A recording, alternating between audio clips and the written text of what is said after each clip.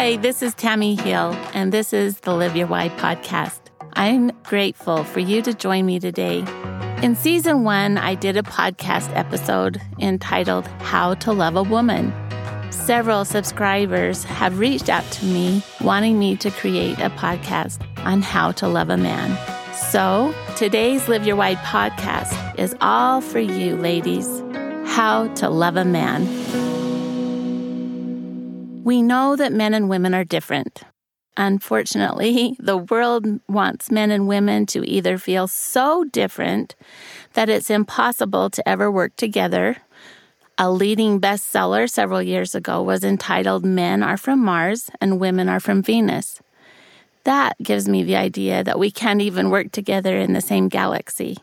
Or the world wants us to think that men and women are so similar that there's really no need for each other.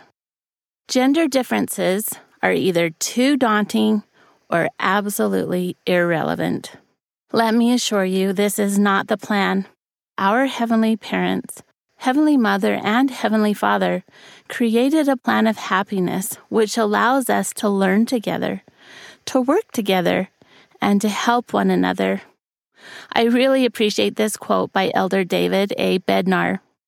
Part of a happy marriage is benefiting from the differences between men and women, to receive strength through and be blessed by differences. We might think we want our spouse to have the exact same attitudes and qualities that we do, but differences actually strengthen our marriages. When we understand our divine roles, traits, and distinctive capacities as men and women, and build on those, we will bring strength to our marriage. I love this quote. He's telling us we need to build from each other's strengths and grow. So today, as I discuss some of the physiological and psychological differences between men and women, remember these differences are intentional. Men and women are different on purpose. So you may have guessed that one of the ways to best understand and love a man is through sex. Men are wired for sex. Dr. Lara Brizendine, in her book, The Male Brain, explains how the male brain from infancy marinates in testosterone. During puberty, testosterone levels dramatically increase. She says if testosterone were beer, a 9-year-old boy would get the equivalent of a cup a day.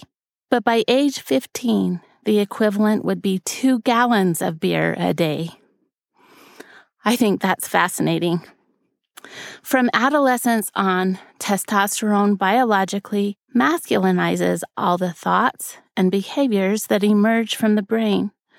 For instance, the hypothalamus, which is the brain's sexual pursuit circuit, for a male, will grow to be twice as large as those found in female brains. Isn't that amazing? The brain's sexual pursuit circuits for men are twice the size as they are for women.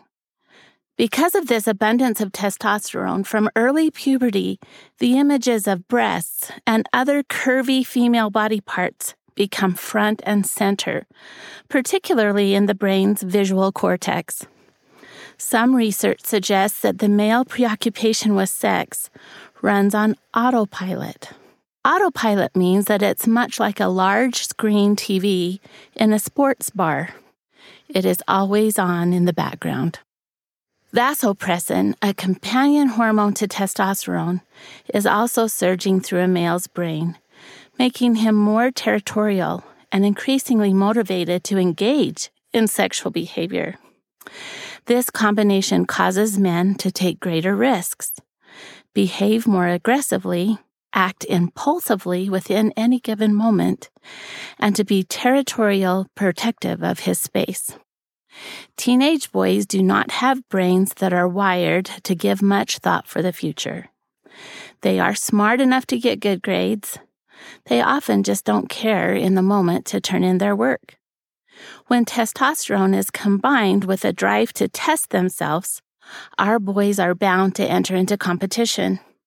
Whether it's physically battling it out on the field, showing academic supremacy in the classroom, or contending for the affection of a girl, boys are hardwired to prove their dominance and one-up each other.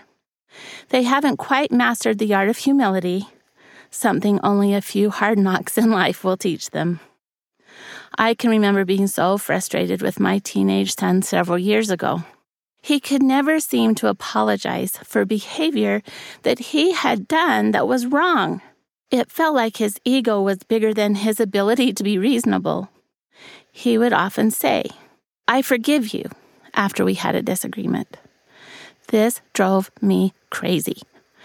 Then, in a session with my therapist, yes, therapists go to therapy, my therapist helped me understand that this was my teenage son's way of saying that he was sorry. At that instant, it was like a light bulb went on my brain. From that time on and to this day, when my son tells me that he forgives me, I tell myself, "I'm sorry, Mom. I was wrong. Please forgive me." That's what he's trying to say.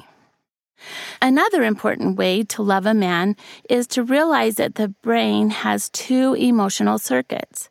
Usually men and women use these circuits differently. If we could see the world through male-colored glasses, you would see that when a boy enters puberty, his body and voice change, along with his facial expressions, and listen to this, the way he perceives other people's facial expressions. Hormones are the key component in modifying brain perceptions, so it is testosterone and vasopressin that somewhat alter their sense of reality. Through social science, we know that as humans, the way that we are raised largely affects our ability to express our emotions. However, did you know that biology also plays a part in the differences between emotional processing of men and women? Stereotypically, we hear women are more emotional than men. There is a reason for this. There are two emotional systems in the brain. MNS, mirror neuron system, which is largely used by women's brains, and TPJ, temporal parietal junction system, which is typically the emotional system used by men. This brain system keeps a firm boundary between emotions of the self and emotions of the other. Or in other words, the TPJ system compartmentalizes emotions. This prevents men's thought processes from being infected by other people's emotions, which strengthens their ability to cognitively and analytically function. Combine these two brain components, the difficulty in perceiving facial expression and the brain system that compartmentalizes emotions. Now, you can better understand why a man might not notice a hurt expression on his wife's face, while his brain is flashing with excitement that he's found a solution to her problem. Have you ever watched the video, "It's Not About the Nail"? If you haven't, you must watch it. It is so funny. It's not about the nail. In this video, you will see the male brain functioning just as it was created. The male brain is structured to seek solutions rather than to empathize. This doesn't mean he doesn't care. Solving your problems is the way he tries to show his love and concern. There's another factor that makes it more challenging for men, particularly in the United States, to be emotionally expressive. Researchers also suggest that men have trained themselves, perhaps since childhood, to automatically turn off or disguise facial emotions with comments like, "Don't be a girl," or "Big boys don't cry," or "Be a man." You can see why men's socialization of not showing emotion would also contribute to an environment where men are nurtured to keep their feelings to themselves. For you parents of younger boys listening in, please don't do this. Encourage your sons to put language to what they are feeling. This practice will improve their abilities to emotionally regulate and give them the ability to develop more emotionally connecting relationships. So with these differences in brain functioning, how can a woman best learn how to love a man? The best way to love a man is to understand what he needs. So, for your relationship, ask your man what he needs. Ask him what he wants. This practice will be the best way to benefit your individual relationship with him. However, right here, I'm going to share with you 5 needs that most men have according to psychologists. 1. A man needs to know that the woman in his life is happy. Your happiness is a direct reflection of his sense of worth and effectiveness as a man.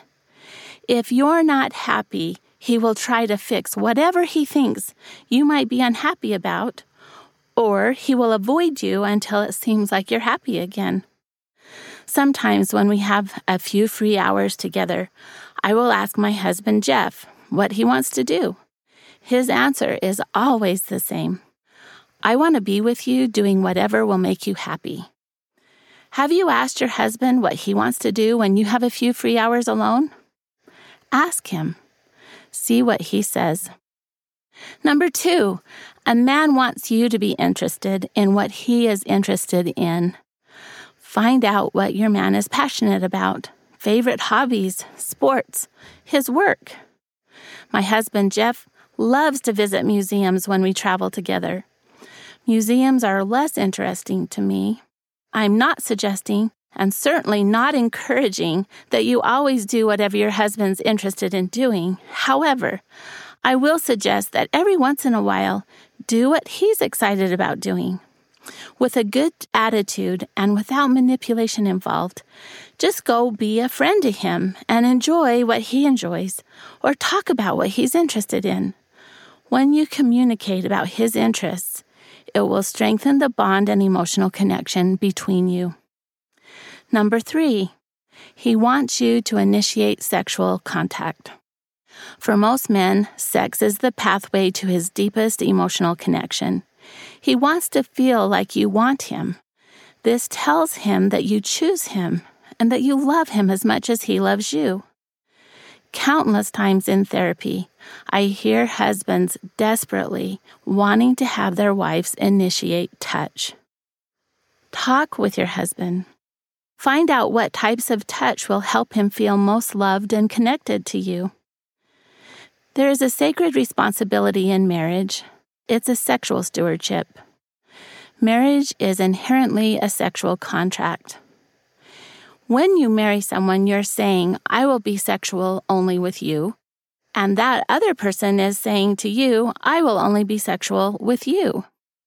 So it's within the context of this relationship that both of you will explore and mature sexually.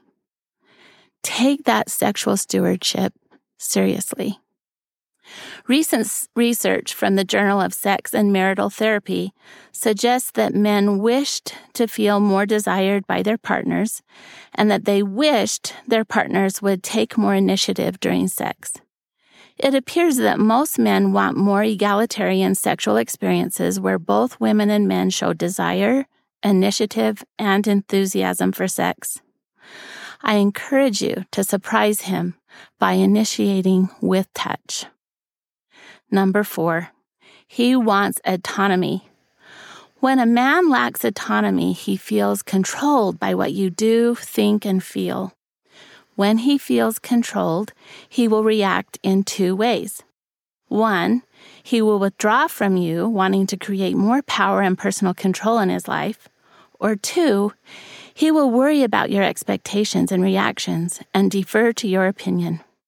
With this reaction, he might have difficulty making decisions and taking action on his own, fearing your negative responses. I've actually seen, in extreme circumstances, a man will shut down his own natural responsiveness in fear of not doing things the right way. When a woman asks for help, but wants things done in her way, it is called gatekeeping. Years ago, I was asked to teach a lesson to the women in my church. I prepared a small, cute handout that I wanted to share with each woman during my lesson. For some dumb reason, I thought that tying a bow at the top center portion of the handout would make these handouts look so much prettier. Late at night, I was up tying the ribbons. My husband, Mark, asked if he could help me so that we could get to bed sooner. I let him help me for a few minutes. Then I realized that the bows he was tying did not meet my expectations. I got frustrated with him, then he got frustrated with me, and it didn't turn out too well. How ridiculous I was. I was totally gatekeeping his efforts to be helpful. Do you ever see this happening in your relationship? Do you have to fold the laundry a certain way? Load the dishwasher? Diaper the baby? What can you do to stop gatekeeping? I assure you, your husband will enjoy being with you much more when he feels that he can respond and behave in ways that are independent of what you expect. He wants to know you're happy. I encourage you to both independently allow one another to express and enjoy yourself as individuals. Number 5, he wants to be acknowledged and praised. This signals to him that you are proud of him and that he's doing a good job of being a man. Thank him for the effort and work he does in providing and caring for you. I have taught at BYU for nearly a decade. In that time, I have enjoyed countless conversations with young men who are embarking into adulthood with hopes and dreams and some fears. As I visit with these amazing young men, although worded differently, the single greatest fear expressed by all of them is the fear of not being able to adequately provide for a family. There is such a burden that men carry in the responsibilities associated with this important part of manhood. Encourage your man. He wants to know that you are confident in him. This enables him to feel that he is able to protect and care for you. Did you know that it is a scientific fact that it is easier to induce fear in women than it is in men?